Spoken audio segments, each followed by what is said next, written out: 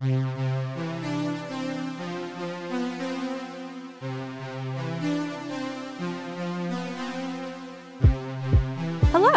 and welcome to Saturday Night Hive. This is Candace, and I am here with my friend, Hiba. Hello, Hiba. Hi, Candace. So, I think it's fair to say that we've been waiting for this one. We have been waiting for Mr. Jonathan Mulaney to return to the place that Loki was the beginning of the end for him. Mm-hmm. And we have so many thoughts that we actually needed to make a pro-con list. And so that's what we're going to do today. But I want to start off with just a general opening question. Hiba, where do you generally stand on John Mulaney today? Like, for example, let's say he's in front of you at Starbucks, okay? And he's like ordering his Frappuccino. He reaches for his wallet and he's like, oh, damn, I don't have a wallet. My phone doesn't have Apple Pay. He turns around and he says, this is so crazy, but like, would you be down to spot me? Like, what would you say? Are you asking me if I would buy John Mulaney a coffee? A Frappuccino. Wow. Yes. A Frappuccino. Okay, first of all, I think he's one of those crazy people that just drinks their coffee black. Like no cream, no sugar, anything. No oat milk. Yeah. Okay, so I feel like we both have a complicated relationship with John Mulaney. I do have enough of a soft spot for him in my heart that I would buy him whatever Frappuccino he had already ordered. But I have, just like a conflicted relationship with him in general.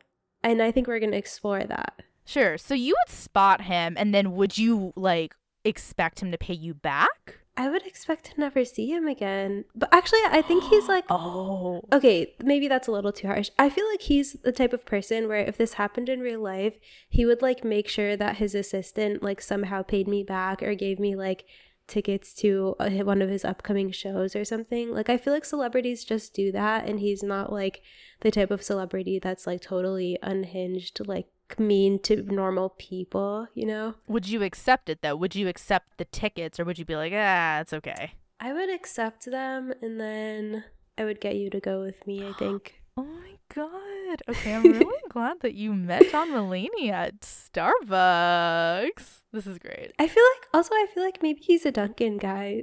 Is that controversial? But he lives in LA now, so who knows? He lives in LA now. I mean, he lives in LA now, so it's more convenient for him to go to a Starbucks, but maybe you're onto something. Like, I would expect him at the million Starbucks locations in Los Angeles. I would not expect him at the 1 to 3 locations of Dunkin' in Los Angeles. So yeah. Wow. Anyway, that was a very good answer to your question, Hiba. I probably would do the same. And I'm with you. I think I want to start off by saying the reason why I personally did not like this episode is because I just don't like John Mulaney anymore. And I know that this is now going to lead into a convo about parasocial relationships, like a comedian's what do they owe to their audience in terms of their persona and their person. And I think like we both have a lot to say about it, but let's really get into like just the comedy, what we saw on the screen during SNL. Let's start with pros. What are some things you liked about the episode? Yeah, so, okay, I don't know if John Mulaney had anything to do with this, but I thought it was really smart and diplomatic of them to open with the Ukrainian chorus instead of a cold open. You know what's kind of crazy about that? Apparently Colin Jost is credited with, quote unquote, writing that cold open. What? Wait, why? I know, it's weird. I mean, the thing is, like, there's a chance that maybe he was the one who said, hey, I actually think it'd be cool if we brought in a chorus. Or he was the one who wrote the lines, ladies and gentlemen, the Ukrainian chorus. Oh my gosh. But yeah, I think that was smart of them, especially because there's like an SNL cold open from like the early 2000s about the war in Afghanistan, and that sketch has come back to haunt them like time and time again. So like I feel like when you're doing political comedy, obviously like you're gonna say some things that people disagree with, but you still have to be careful and like culturally competent. So I thought the chorus was a good pro. That's good. Okay, I guess jumping off of that, I do want to talk about maybe the monologue, because we're kind of in that area. So I'm going to put the monologue on the border of pros and cons, because the first thing I would say is that like, I had a friend who went to one of his NYC shows at the City Winery when he first came out of rehab. And this intervention story has been told so many times. He said it on Seth Meyers. He said it on tour. And it was a very short monologue. It was a very tight monologue. But I think there is this question of like, we kind of know this. Like, we actually know literally everyone who was at your intervention. Like, who was this for? And even though I think a tight monologue, especially from a stand-up, is like a good way to go on SNL. Especially like I think it's good to actually go something personal versus something very like heady, philosophical. Yeah. It kind of just felt like we were watching some preview for his tour that's coming up, which, by the way, is like so real because the minute the monologue ended, I got a commercial for his From Scratch tour at my local like comedy club. And on top of that, I then got an ad for the animated Chip and Dale movie that he's going to be on in May with Andy Samberg. And I was like, oh, okay, I get it. You're here to promo like 2, 3, 5 things. Yeah. Great. Yeah, no, I agree with all your points exactly. Like, I feel like if you know anything about John Mulaney and you've watched any interview he's done in the past, like, year and a half, you know all of the stuff that he said. So I was literally, like, sitting watching the monologue being like, okay, I already know this. Like, what is the new thing that he's trying to communicate? And then that new thing never came. I think what he did was, like, try to wrap the story of the birth of his child into, like, a nice bow and, like, make it, like, very, like, wholesome and a little bit less chaotic than what I imagined it to be from like the outside. But yeah, I don't know, something about it felt weird to me because like the John Mulaney we know and like used to love is not this like short tight comedy guy. Like he's not the like type 5 like stand-up guy. Like he is this like meandering comedian that does tell you about his like wife, now ex-wife, like personal life, like extended family, friends, like all these crazy stories. Like for him to come on and like have all of this kind of wrapped up in a short monologue, it felt like a little bit impersonal to me. And I know that that's like not a fair criticism of like him as a human being. Like he's gone through a lot of stuff and like we should have empathy for sure. And at the same time, like to your point about like what is like a comedian's responsibility to their audience, especially when they've like become famous for presenting themselves a certain way, like are they allowed to like reel it back in and be like, actually I don't want to talk about these things anymore when they made their career on those things. I also forgot to say that I predicted John Mulaney in our host draft, and for me that was like a total wild card, but yeah, it happened, which is I think good. Yeah, I think we definitely should have celebrated that. At the top, Hiba Murray, another win for the SNL 2022 draft. This is very exciting. I think you are so right, which is that, like, one of my favorite SNL monologues he did was about sirens that sound like dying cats. And that was a long monologue, but I loved it because you're right. Like, he is someone who used to be not afraid to take up space, even if on paper the story was boring. I almost wonder if the reason he kept it so tight, so boxed in, was maybe because 2021 taught him that he needs to have firmer boundaries with the public. And he needs to have firmer boundaries with his fans and just like his own celebrity. Because the way I feel like calling him a celebrity is already like a venture I'm sure he would not agree with. But there is something about your persona and your person coming closer and closer together that I do think makes people uncomfortable, uncomfortable. And so this was just like a new version of him, I would argue, and I can't say if this is the more authentic version of him or maybe we've never gotten the authentic version of him, but look, he did use the word girlfriend in this monologue. Yeah. I guess that's good for him. Yeah. He did confirm the baby was at the time 12 weeks old, which actually went against what People magazine reported. So that's interessante.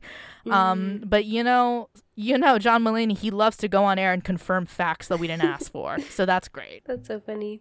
Yeah. Okay, so more pros. Hiba, what's another pro that you liked of this episode? Okay, so in terms of sketches, my favorite sketch was probably the Subway Churro sketch. I love these kind of like series of like New York City specific musical sketches that they have. Like they had one about LaGuardia Airport. I feel like the thing that these sketches do really well is like, because it's kind of like a mini musical, there's a giant cast of characters. So there are a lot of characters, and I feel like the cast members are really able to come into their own and shine, especially because a lot of the cast members, as well as John Mulaney, had singing parts. So that was like really fun. I really liked that Kate McKinnon was just like the liquid on the floor, like not a real character.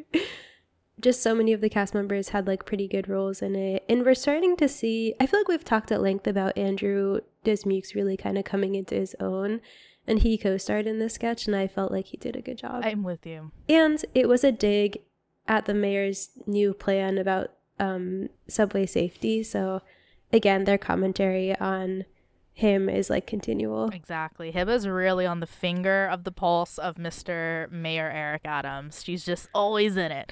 I agree with you. I actually have to say, I think this is maybe my second or third favorite Mulaney musical sketch that he's done. My first is obviously Lobster Diner, and then after that it really dwindles, but I kind of really enjoyed the Fiddler on the Roof part. I just really love big group sketches. I love sketches with moving set pieces, because I have to say that subway car coming into the frame was so impressive. I was like, stagehands, Very yes, cool. yes. And I think I'm with you. When Andrew Dismukes and Mulaney were in the same frame, I'm like, oh my God, it's his tether. But I also was like, this is good. Like, we are seeing more of the Mulaney secession happening in our lives. And you know what? I'm going to say it. This one, not bad. I will give Mulaney this one. Yes. I'm glad you liked it too. I have a feeling you'll also like my second favorite sketch was the Five Timers Club. Yeah, so I just was happy for Paul Rudd that he was able to like finally have his moment to shine. I do think they should have let him keep the jacket. Because he had to take it off. True. But yeah, it's just fun to see the guest stars always, like Tina Fey, Steve Martin, Candice Bergen, and Conan too. So that was all fun. Yeah, I mean, I think there's a lot to commend here. The first one is, man, those were some cameos. The bookings must have been off the charts. Yeah. Love seeing Candice Bergen. I feel like she is like not spoken about enough. Yeah, I have to say, for sure. really surprised but so happy to see Conan. Same. Listen to his podcast all the time, so I was like, wow, you're in my face. I cannot believe Steve Martin is 76 years old. I just always thought he was younger, but I guess that's what happens when you're like a funny person. You never age. Check back in with us in like 50 years. Yeah, look at Lisa Kudrow. She's so beautiful because she's so funny and happy. She's a beautiful soul. I know. And I have to say, I really commend the creative decision to do a Five Timers thing in the middle of the app. I actually thought that was incredibly cool, because usually they do it at the top, right? They do it for the monologue, that you get your jacket, you get 3 people to come in and say like, good job. Yeah. And so when he did the monologue, I was like, oh my God, they're not going to acknowledge it, LOL. But then by putting it in the middle, and on top of that, feeding in the Please Don't Destroy sketch first and then leading into this, I was like, man, the directorial stage work on this is really good. Yeah. But maybe this is a good part to talk about the Please Don't Destroy sketch, which I did enjoy. I will say there was another COVID sketch in this episode that was mainly about mask mandates, and it was live. It was 6 people sitting around a table just talking about how mask mandates, vaccines, everything is still really confusing. I did not like that sketch. I thought that if you're going to make a COVID sketch now, you need to make your point extremely clear and extremely sharp, and they wavered. I think on the opposite end, the Please Don't Destroy good variant sketch was really good. Like, I will say my favorite part of it was Al Roker popping in. That made me happy. Yeah, I also want to congratulate the Please Don't Destroy guys, because I feel like they're getting promoted from only cut for time sketches to like actual sketches that are being included in the episode.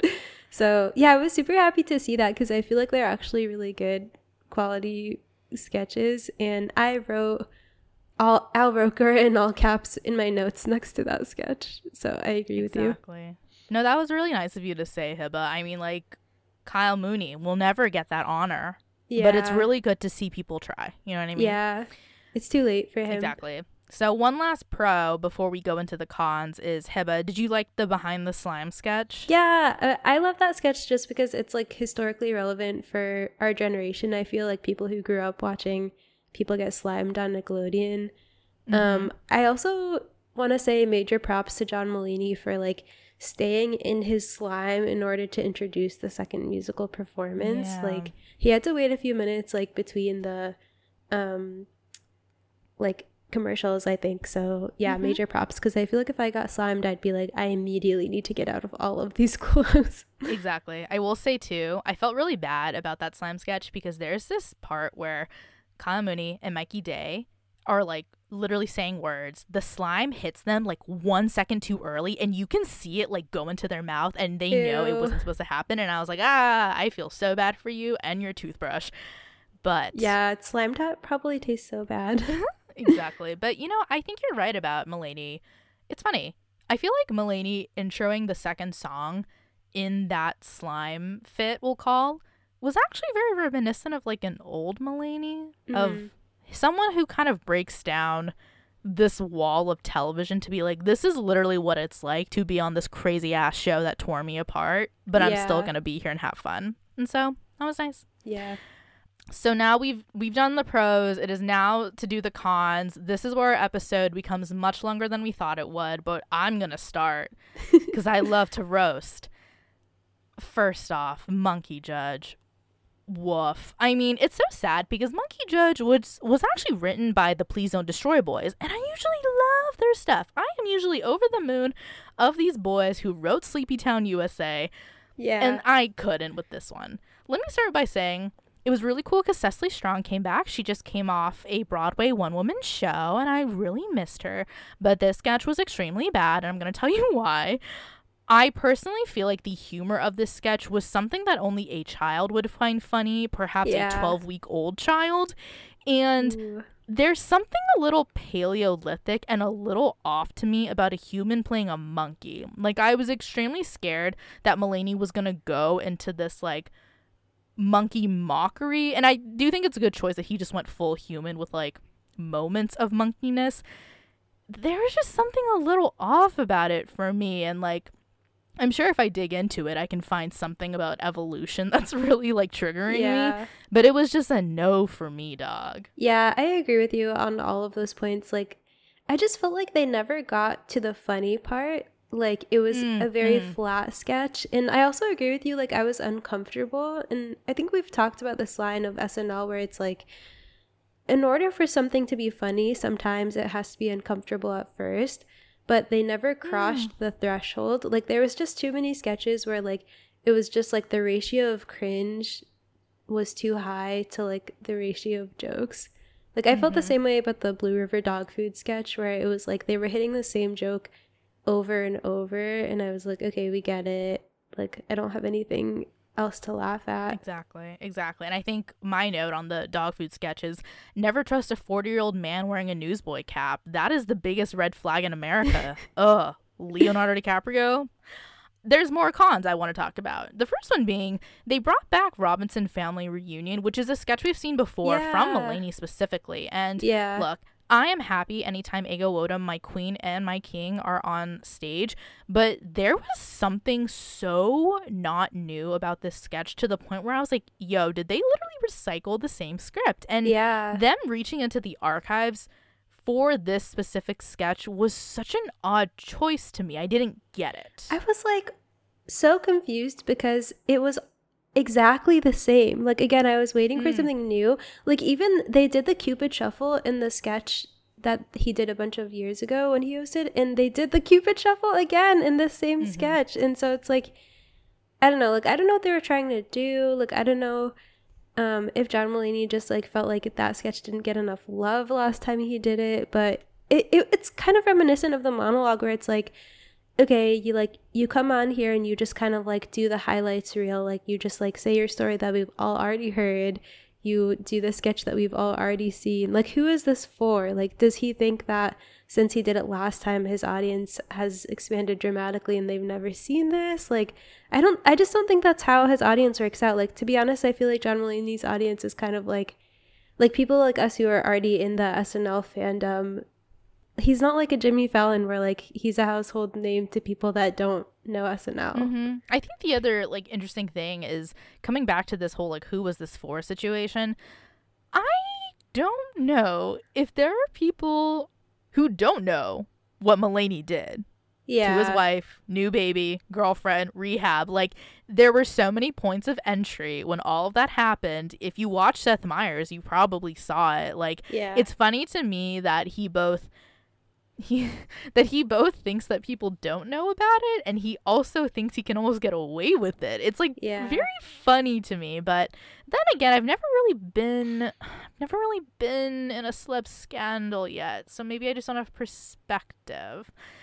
I'll say this. I thought it was interesting that Weekend Update had no desk pieces or guests. I thought it was kind of odd, but I also think it's because they were crowding so much in, especially with the 5 timers thing. That was a long sketch. And so I will say one last thing. I was quite surprised when he put his son in the last bumper photo of the night when he was like holding him. I was like, okay, that's sweet. You're a dad, whatever. Anyway, Hiba, it's time to ask, what was your ranking of this episode? I'm a little bit on the fence here. I'm going to give this episode a 6.75 Subway churros. Wow. I know that's specific, but yeah, I just felt like a 6.5 is a little bit too low. Like, it wasn't that bad, but like a 7 is a little bit generous for all the reasons we mentioned. And so, to be honest, I felt disappointed because I feel like John Mulaney could have gone on there and did something new and just did some things better. But I was also like happy to see like some of the sketches that were solid and like happy with the way that the rest of the cast showed up. So I don't know. I just feel like maybe we'll have to get used to like this new persona that he has. And maybe that just means that like I'm not a big fan of his anymore. And that's just like life and growth, you know? Well, I'm about to come in as the Debbie Downer because my ranking of this episode is 4 out of 10 AA batteries. Oh my goodness. And here's where I pop off. So I agree with you completely.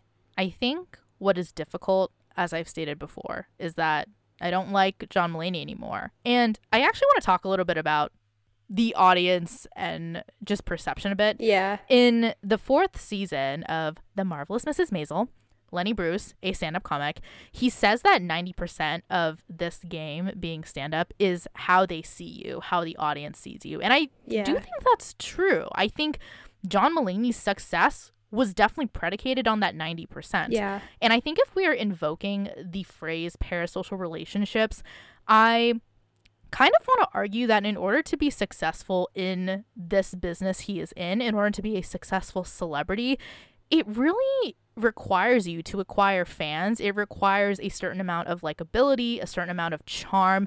And I think Mulaney was doing really well. Like, he was building the majority of his career on that, on being able to be just like non-threatening and likable. But I found myself during this episode just being like, oh, like I just don't want to see his face anymore. Like, I don't want to hear from him anymore. And I'm with you. I was pretty disappointed, a little surprised that Mulaney didn't have a better episode, at least to me. I know that there are a lot of people who enjoyed it and loved it. I'm not one of them. But I just kind of got the sense that maybe Mulaney just didn't think he would ever be here again. Or maybe he had the sense that he wasn't in the mood to celebrate. Because when I look at the 5-timer sketch, when I look at the monologue, those were the only 2 sketches that were about his actual life and his actual being. And I kind of felt this feeling of deflation, like, oh, like this is the guy who went to rehab after a triggering SNL experience in October 2020. And I actually wished he would have mentioned that he was essentially returning to the place that actually kind of marked a huge pivot in his life. But to be clear, I don't think Mulaney is canceled. I don't think his career is over. I think he would argue his personal life is also not over, but that it's actually beginning this like new beautiful chapter. I just think this past year, a lot of reverence and respect has kind of been lost from his fans. I think the most devout and the most casual are questioning how they really feel about him. And at the same time, none of this matters. None of this matters because he is still booking venues. Like the 5 stand-up shows he did in New York when he first came out of rehab were sold out within minutes. Like he's doing fine. But I think for me, what I needed from Mulaney is I needed him to remind me why I liked him in the first place. Like I needed him to be 5 times funnier in this episode and he just wasn't there. And I think because of that, he has not regained my trust. With that being said, I just don't want to see John Mulaney in the news anymore for like a really long time. Yeah. Unless there's like a really good, genuine, vulnerable celebrity profile that he does for GQ. If he's willing to go there, I will read it. But for now, this is where I lie with Mr. Mulaney. I think it's interesting because I feel like there are celebrities that have gone through more turbulent years than him, and I don't have a problem kind of like staying their fan. But again, we have a different kind of relationship where like that stuff is to be expected of them, or that's how they built their career, or they didn't build their relationship with fans on this concept of likability. But I just feel like it's jarring for us as fans, like to be people who he had let into his life, and then now to like watch this episode and to be people that are like walled off from his life or only let into like a very curated version of his life that we've already seen and we already know. And yeah, again, this is totally completely unfair because these are expectations that we wouldn't have of like our friends and like people that we know in real life. And, you know, people are allowed to grow and change how they present themselves to the world. But if you're a celebrity, like that's just the unfair truth. Like if you present yourself a certain way and people get used to that and that's why they like you, and then you decide to change how you present yourself, people, aka me and you, are going to have a hard time with that. So that's really, I think, where I struggled with this episode. Exactly. And I think, to be fair, I am being harsh. I am being unfair because I am judging him by his worst, not his best. And if I walked around this earth knowing that people knew my worst, not my best, I would also have a really hard time with that. But it's almost kind of like the product he sold, this idea of being like wholesome. And maybe that's where I am. I'm a venture capitalist being like, I'm going to pull my investment out of this one. And no coffee for you. I feel fair about that.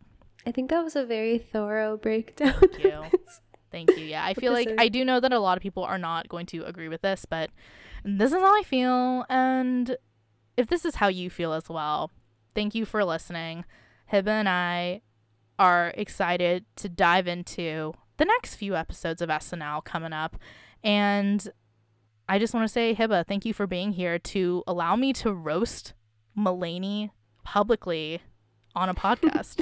I feel like this is probably the most thorough investigation that you will ever listen to of John Mulaney. So I'm happy to be a part of that. And yeah, hope y'all enjoyed. Hope y'all enjoyed. We'll see you later. Bye. Bye.